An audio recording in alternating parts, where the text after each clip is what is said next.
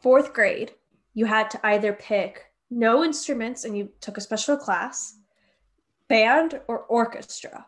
And within band and orchestra, you could pick your instrument. And this was their way of integrating, not being in one classroom with one teacher, because while you did your instruments, all the other kids would have like a elective period, and it gets us ready for middle school. Yeah, we had a similar thing.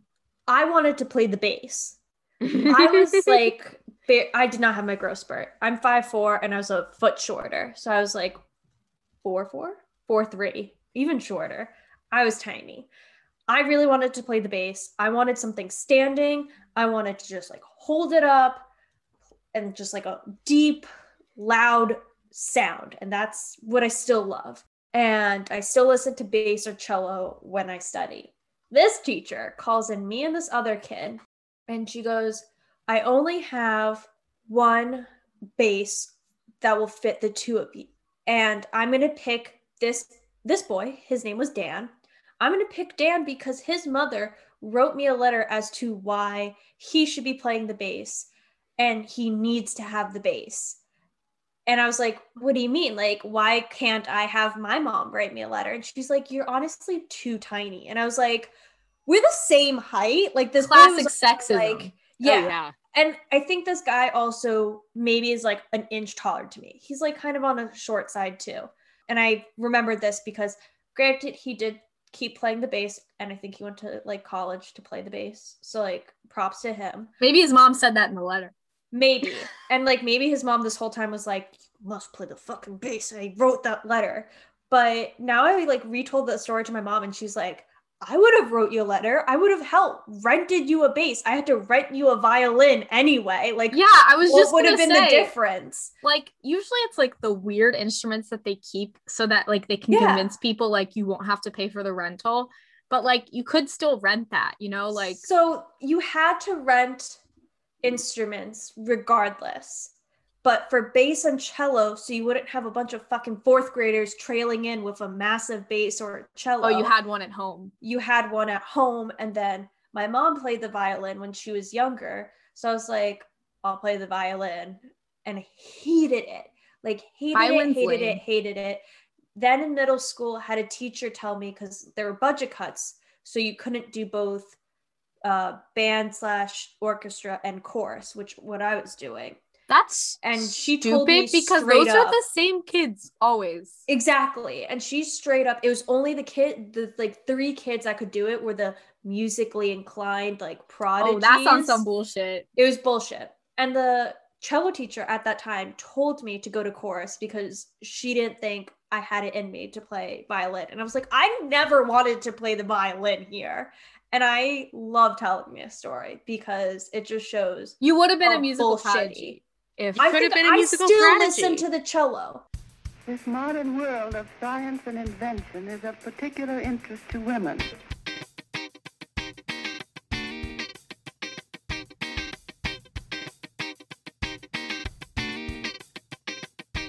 Hello and welcome to Lady History, the good, the bad, and the ugly ladies you missed in history class. Her voice is music to my ears. Lexi, what's the Pod Crew's band name? Oh, we're not Lady History, the band? No, we're something else. Is this something I should know? Is this a quiz? Sprinkle Bear McPuss in Boots there you go. And the Sprinkle Bear McPuss in Boots gang? Sure. Okay. I just needed the Sprinkle Bear McPuss in Boots reference for my next question. Hold on. And she makes my heart sing. Haley, this is the 2nd consecutive episode with a Sprinkle Bear reference. How you feeling? I have a lot of allergies at the moment, so I have, if y'all watch Friends, when Phoebe gets sick and when she sings like Smelly Cat, she's all like this sultry, sexy, stuffed up nasally. So that's what you're getting this music day. It's very Alanis Morissette. Yeah. I love her. And I'm Alana, and it was never a phase. It's a lifestyle. Stream monsters by All Time Low, except actually stream Glitter and Crimson instead. Wow. How did I know that was understand any of those words? Dear Maria, Count Me In is a song by All Time Low. It was their first hit. It came out in 2007. A couple months ago, everyone was singing it in their cars, being like, Mom, it was never a phase, it's a lifestyle. did they put it back on the charts above this new single with Demi Lovato? They absolutely did. And now All Time Low can never take it off the set list. Anyways, Gosh, did you have to do recorders in 3rd grade? Yes. Yeah. Oh man, That I was still have have my my. recorder. The worst day. It was one day for you? No. It was like the whole There week. was every year there was one day that the 3rd graders all took their recorders home, and it was horrid because they would play them before they learned how to play them. So you would just hear them while they were waiting for their parents to come get them, just playing bullshit. And it was the worst. And then, like, when I was in 3rd grade, I absolutely was that little bitch kid who was, like, playing nothing just because it was fun. And then kindergarten, not really kindergarten because that was a different time schedule, but, like, 1st and 2nd grade, I was like, well, I can't wait to have a recorder. And then 4th, 5th, and 6th grade, I was like, can you guys shut the fuck up with those things?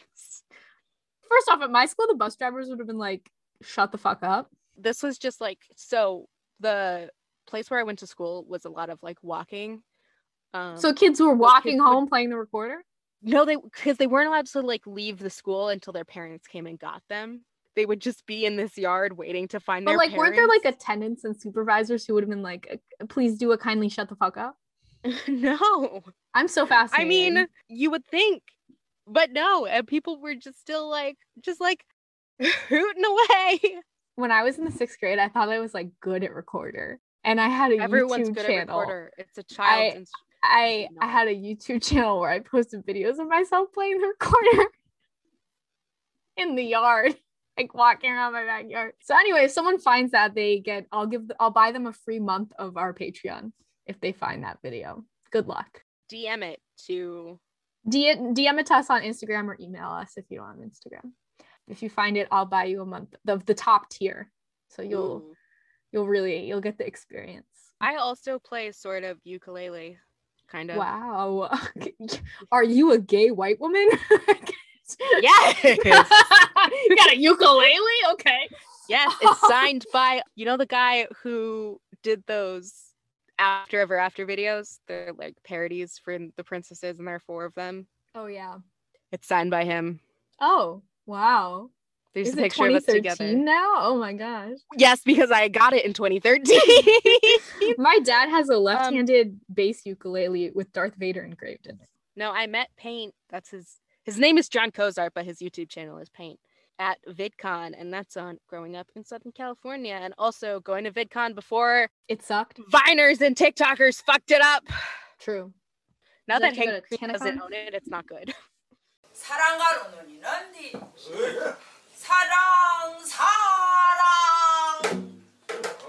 내 사랑이야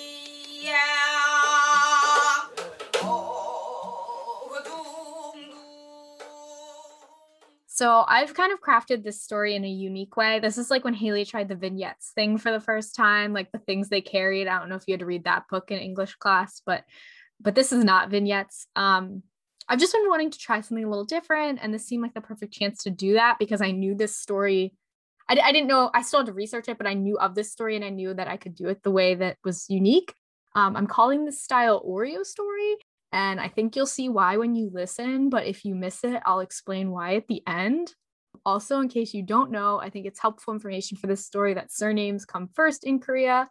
So last name, first name, if you're thinking in Western terms. So when I say someone's name, I'm saying their surname first, then their given name, or I'm only saying their given name because, I'm on a first name basis with all the ladies we talk about.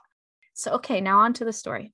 In 2010, the Korean pop group Miss A debuted under JYP Entertainment, which is one of the largest Korean entertainment management companies. It's an entertainment conglomerate that's very popular and has debuted many groups that are really popular. In Korea, pop groups are often trained for years before their debut, and training is a rigorous, difficult process. The star member of Miss A, Bae Soo-ji, was born on October 10th, 1994 in Gwangju, South Korea, and was scouted by JYP after appearing on a reality show for amateur singers. She took on the stage name Suzy, so like a westernized version of Suji. And after debuting to international success in China, Suzy branched out and began acting. So they debuted her in China, then they debuted her in Korea, and then she became an actress. So she had this very big start to her career, I guess.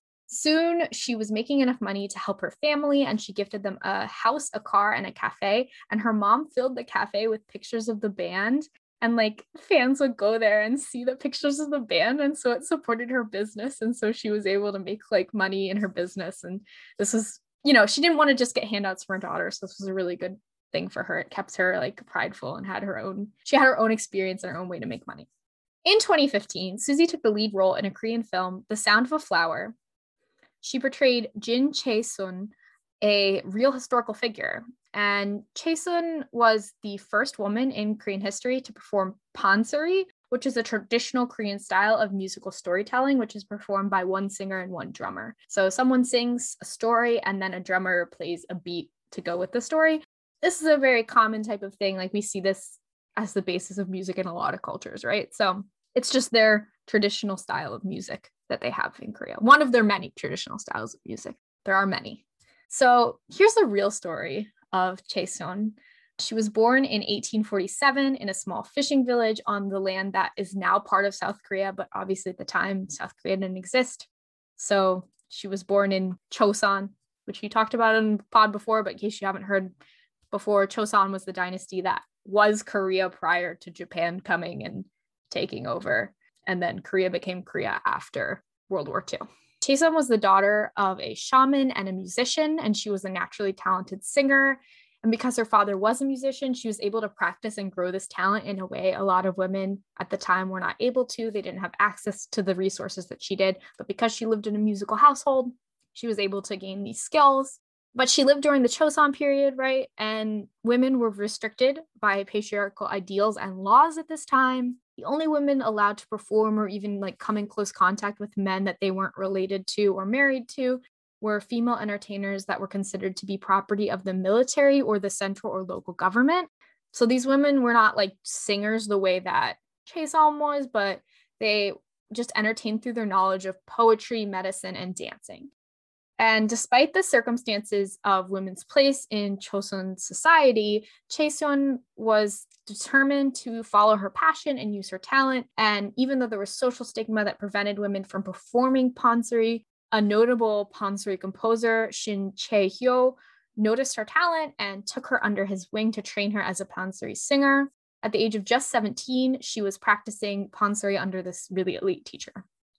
At the age of 22, her teacher sent her to sing at the palace, with some sources claiming that she had to perform initially disguised as a man in the palace because they wouldn't accept a woman. There, she caught the eye of the Daewongun. This term literally translates to mean prince of the great court, but at this point in Korea, it refers to a father of a king who has not ruled himself. And this usually occurs when the king, an older relative of the Daewongun, decides to appoint an heir that is the son of the Daewongun because he has no sons of his own. So like if someone appoints their nephew's father becomes this role, if that makes sense. It's complicated Korean palace stuff, but that's who this person was. So he's in the royal family, but he himself is not king. He decides to keep Chae-sun as a palace performer, and some scholars claim that she served as his concubine, but there's nothing to confirm or deny that. So she may have been a concubine, but her main role was as a palace performer. And Chae-sun, now trapped as a servant, longed to be free and to be reunited with her teacher, who at this point she had fallen in love with. When the Daewongun fell from power, Chae-sun was able to return to her hometown, but unfortunately her teacher had fallen ill. He was 35 years her senior, and shortly after she returned, he passed away. She was devastated, and she mourned the loss of her teacher and her love. And after 3 years, she disappeared without a trace. No one knows when and where she died, though some claim she went to live in a Buddhist temple and died a lonely, sad death. But we aren't sure. We don't know where she went. We don't know what year she died. Nothing. Chae-sun's impact was still felt long after her death, with many women beginning to study pansori because they could. While The Sound of a Flower adds fictional elements, Suzy took the history of the role very seriously. Suzy studied pansori for an entire year prior to the start of filming. Suzy says that she saw herself in Chae-sun and that though women are no longer forbidden from performing in Korea, she felt she related to the pressure that the historical figure had. She said, quote, "My parents don't approve of my singing and dancing, so sometimes I hid the fact that I was even going to practice," unquote. That's translated from Korean, but I hope the point comes across. And if you live in the US, you can rent The Sound of a Flower on YouTube, iTunes, or Google Play for $4. So if you would like to watch it, that's pretty cool. And if you're in Korea, it's on Amazon Prime. So like, hint, if you have a VPN, whatever, I didn't say anything. In 2017, Miss A disbanded and Suzy debuted as a solo singer, taking back her surname and performing as Bae Suzy. She is still active as a performer in the film and music industry today, though she's kind of slowed down a little bit from the earlier days when she was really doing a lot. So I'm glad she's taken more time for herself. Also, fun fact, I just wanted to drop in here, just a little drip drop. When I was a senior in high school, Bae Suzy was dating my favorite Korean star, Lee Min-ho. So that's kind of why I picked her. I knew about her and I was like, well, I know she made that movie like while they were dating is when she was making this movie. So, but mainly I wanted to explore the idea of showing a connection between a woman from history and a woman who's making history today, and through the through lines of the themes of the past and the present and women in music. And all women who perform, they face struggles that they can relate to the past and present because, you know, society loves to judge women. Method acting. Jared Leto wishes. Yeah. I mean, fabulous. Like, just if he could connect this deeply with the Joker, I mean, whatever. Okay, and so the reason I called this an Oreo story, in case you didn't get it yet, was because I used a modern story as the cookies to frame a historical story, which is that sweet, creamy, juicy filling. So please let me know. Would not call Oreo filling juicy, but okay. I don't know. It's good. It's I'm not juicy in like the like it's a good way. But so please let me know if you like that format, because I have a couple other ideas where I could like do something similar. Not exactly this, but kind of using like a woman from one time period and linking her to another time period in the past to kind of show a connection. And I think it beefed up a story that didn't have a lot, because we don't know that much because she disappeared and died and we don't know what happened to her. So I think it beefed up her story to give you some modern context. So yeah, let me know what you think by, you know, using the contact form on our website or DMing us. Personally obsessed. Thank you. Still stuck on the fact that you called this center juicy. Please leave a comment if you think Oreos are juicy. This is our controversy. This is how we're gonna get big. Is Oreo center juicy? Maybe we could get an Oreo sponsorship. Really was about to go eat some Oreos. I have to eat because I have 2 packs. I have the mint flavored ones. That's like I love the mint flavored ones. I know that's a hot take. I love the mint flavored ones. No, I love them too. Always gets them for our anniversary or like a thing. Yeah, love them. And then just some regular ones because my mom brought me them because they were on sale. But I need to get room for the springtime filling, which is always yellow, my favorite color. So I need to eat some Oreos, but now that you just called it juicy. Listen, juicy is the wrong word, but I will be putting a poll on the Instagram the day this episode comes out that will say, is Oreos juicy? So if you're listening to this the day it dropped, please go to our Instagram and select, is Oreos juicy, yes or no?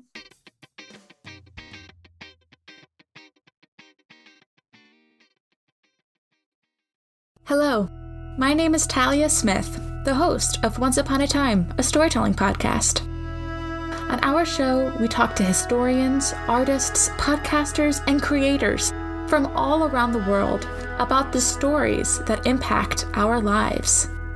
Join us for Once Upon a Time, a storytelling podcast, Season 3, streaming on all platforms April 2nd. You can find us at A Storytelling Podcast on Instagram for more information.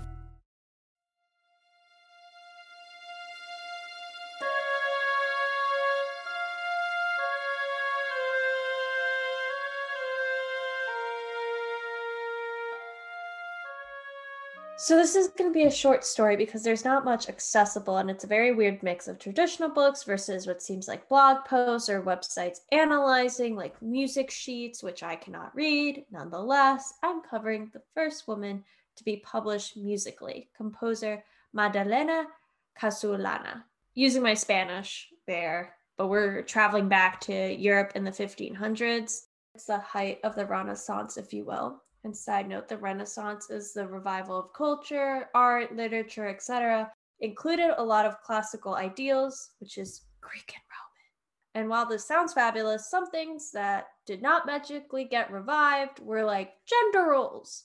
Fun. Some would say that gender roles still haven't been revived because we still have I'm whispering for the back. What is happening with Lexi? I'm suffocating because you're like, I'm whispering. It's just funny. Okay, but what's killing me is the I'm whispering for the back. When people are usually like, say it louder for the people in the back. Sometimes I get startled with loud noises. So I'm going to whisper. I'm like a cat. This Italian composer, sometimes referred to as the first female composer, but some, and this is going to be me, in a very specific, extra oomph amendment to say that she was the first because she was the first female composer to be published in print in the Western world. Because history. Some speculate that her first book of madrigals, probably pronouncing it correctly, printed in Venice in 1568, could be the first published book by a female, a woman. We don't really know what her preferred pronouns were, but everything says she, female, woman, which also irked me because it was just like, this woman. I'm like, that's aggressive. I digress. And again, we're using the Western world perspective because of history. But then again, who knows? Because this was the 1500s and we barely have a lot of sources on her. And then other than musical sheets, there's very little concrete evidence. So if like we didn't have her music written and published, we probably wouldn't have known about her at all. Even though the Renaissance was like this lively birth of like writing everything down because they realized that they were in such a cultural re-oomph that things should be. That makes me think that like maybe there were a bunch of other female or like women composers in the Renaissance who just like didn't get published, and I was saying exactly, like I was saying in the last episode of people like waiting or until were they disguised as men? That too. Shakespeare, multiple women. Shakespeare's 3 women in a Shakespeare suit. We need to do a Patreon episode about how Shakespeare is actually 3 women. We talked about that. We said that before we even had the Patreon. We're like, we're gonna do an episode on that. Amazing. We should do it. I have a lot of thoughts on like when we get to 1500s. Wouldn't that be such a good movie? Yeah. That'll be such a good movie. Like it's just three just like bros a making fiction plays. book. Yeah. My God, should I just write that? Please write it. Oh. I'm still writing my zombie novel. Like I said, we just like did not have a note, and that's like it for my story. Besides like 3 notes of people contradicting themselves, so she could have been married or not married. I saw one article that said she was married to some guy named Mazzari, but like living in multiple cities like Milan, Verona, and Florence. These cities also came up as places she visited at the very least. With a bunch of kids or a bunch of cats. I found no facts about the cats, but a girl can dream. One note that kept popping up was that she was close to Isabella de Medici and dedicated some of her music to her. So gals being pals, like no confirmation. There was like not I a also strong... bet that's how she got published, by being close with the Medicis. Yes, that's my also thought. But I thought it was hysterical because like whether her being like her marital status was like kind of, some articles will reference, I think one even said like she wasn't married, but being friends with Isabella de Medici was like hard fact people would put. And I was like, this opens up so many levels and layers. That says be gay, do art. Yes. That's okay, but like that's one of those universal things that we were talking about that like everyone would love. So I think we should do that. Anyways, next sale, I think we should do that.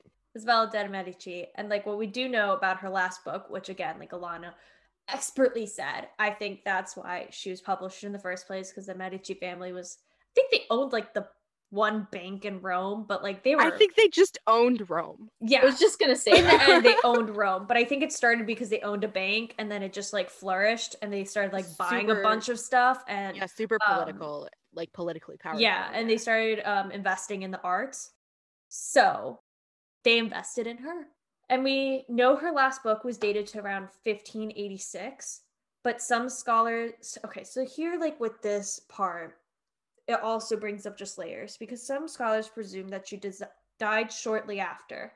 But that could also mean we just don't have her books because it was the 1500s. Like saying that her last book published, or her, and when I say book, like just composition of sheet music of 1586, just means that like the Gutenberg and his printing press were literally invented 100 years exactly before. So this is like a tiny baby blip in the span of printing history.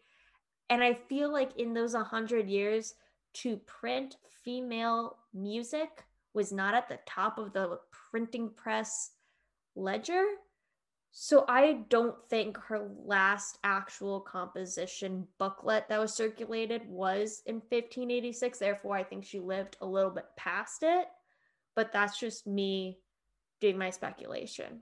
And I did actually put some sources where you can read her sheet music. So if you can like play her music, please send us an audio clip. I would love to hear it. I don't play, as we talked about. I do not play instruments. That's it. That's all I have for you. I love it.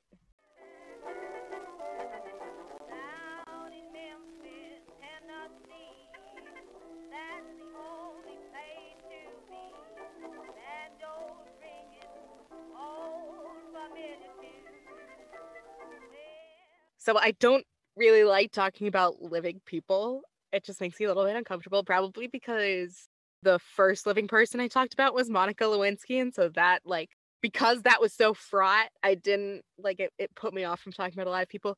Anyways, we're talking about musicians. I had to cover Dolly Parton. Dolly Rebecca Parton was born January 19th, 1946, a Capricorn Aquarius cusp. We almost got her. We almost had Rihanna, and now I almost have Dolly Parton. So close. For context, I am an Aquarius, and I really like claiming other cool ladies as Aquarius, but Dolly Parton is technically a Capricorn. She was born in Locust Ridge, Tennessee, which is like up in the mountains area. She was the fourth child of 12. The Parton family was very poor, and Dolly's song Coat of Many Colors is about being made fun of for her patchwork clothing. Was encouraged into music at an early age by her uncle Bill Owens, who got her a guitar. Her first guest appearance at the Grand Ole Opry was at the age of 13, and she moved to Nashville right after high school to pursue music. After Dolly had recorded a couple of singles with a couple of labels, she got the part of girl singer on the Porter Wagner show, which is like a singer who is a girl because they need a girl, so props for low-key gender diversity, I guess. Side note, I abbreviated I guess to IG on my notes, and my brain was like, Instagram. But whenever I see someone abbreviate Instagram to IG, I'm like, I guess? My brain is fucked up. Dolly and Porter are recording albums together, and Dolly's fame and success and popularity, they're all skyrocketing. And Dolly has to leave Porter Wagner to go do her own thing, but she writes him a goodbye song, I Will Always Love You, that Whitney Houston covered. I put the drunk history bit that they did from like season 1 or 2 about Dolly Parton and Porter Wagner in Further Learning. It's pretty accurate from what I read, and y'all know I am #1 drunk history stan. So now Dolly Parton is going off. She's doing her own thing. She is crossing genres between country and pop. She is churning out hits. In the late 60s and early 70s, she put out 3 albums of new material a year. She's incredible. And she has also had an acting career. Movies and musicals like 9 to 5 and Best Little Whorehouse in Texas that she wrote the music for. But if you're me, you probably know her acting career playing herself on Hannah Montana, where she plays Miley Stewart's godmother. I don't have a source for that one. That one's just in my brain. That was my first exposure to Dolly Parton, actually, was her on... Isn't it because she's Miley's godmother? That's why she was on the show? So. I think it's like, well, so Dolly Parton plays Miley's godmother, and I think she also is in real life, but I'm not sure. I thought she played that role because she was... Yeah, I think so. Yeah, exactly. Sure. Not positive. That was my first thing of Dolly too, so you're not alone. Okay. Sorry, you didn't have a grandpa who showed you 9 to 5 when you were 5 years old. Oh boy. Working 9 to 5. What a way to make a living. Anyways, Dolly has got nominations, but hasn't won all of them. That's Emmy, Grammy, Oscar, and Tony. So she's been nominated for all of those, but she has only won a few of them. The Library of Congress gave her the Living Legend Award in 2004. And she also won the Grammy Lifetime Achievement Award in 2011. That was years ago, and she's still doing stuff. This section is called Dolly Parton is a beautiful human and we don't deserve her.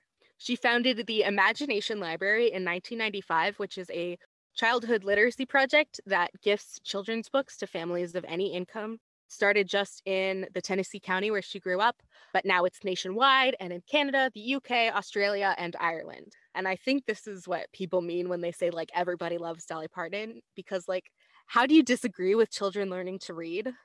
She recently turned down a statue of herself at the state capitol building in Tennessee. I think because over the summer, a lot of people were like, take down the Confederate statues and replace them with Dolly Parton because everybody loves Dolly Parton.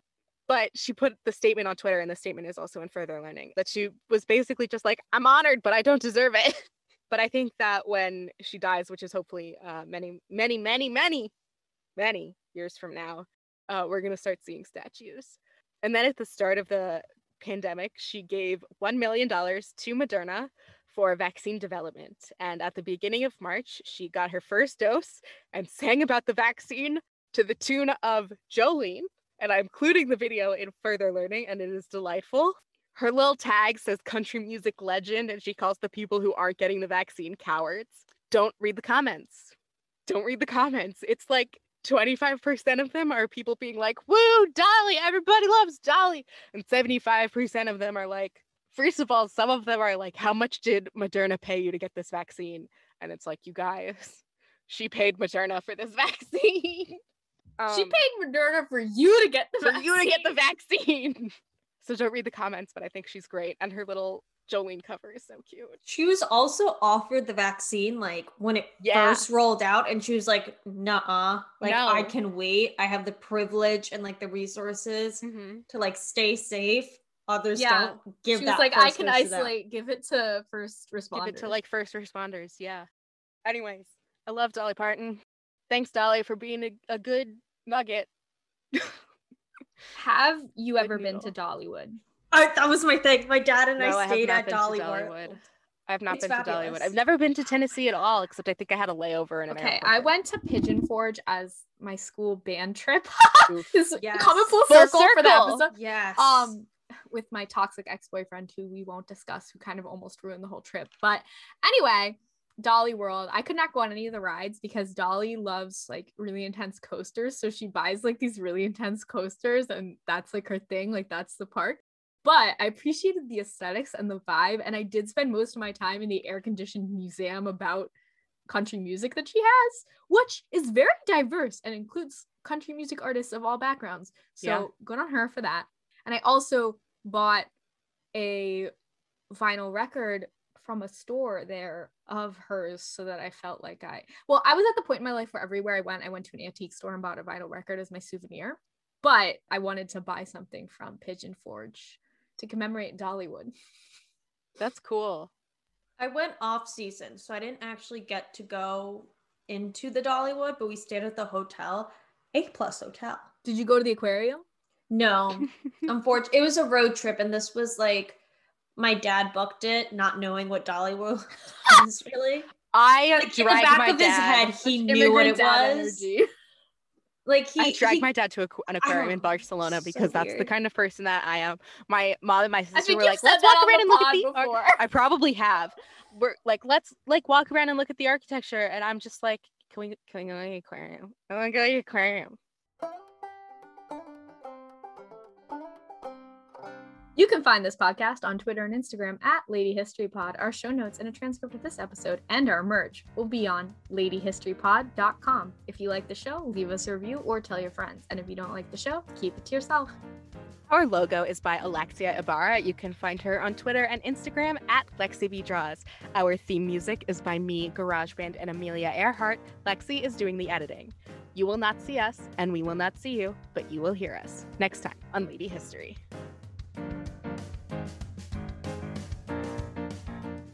Next week on Lady History, it surprisingly comes out on April Fool's. So will we have some tricks up our sleeves? You'll just have to tune in to find out. Very nice. Thanks, guys, for listening. Guess what? We're on Patreon. Tiers start at just $1 a month. And we have 3 of them. Become a brilliant backer for $1. Find out early about new merch and ticketed events and get access to our monthly newsletter. Support our show by becoming a confident contributor for $4 a month. In addition to the benefits from the previous tier, you get access to our Discord community and one bonus episode every Sunday. Or lastly, prove that you love us the most by becoming a sensational superfan for $7. In addition to the benefits from the previous tiers, get access to a monthly interactive live stream with one of us and get the power to decide future Lady History content by voting. Join our community and help us keep the show running at patreon.com/ladyhistorypod. Woohoo! We did it!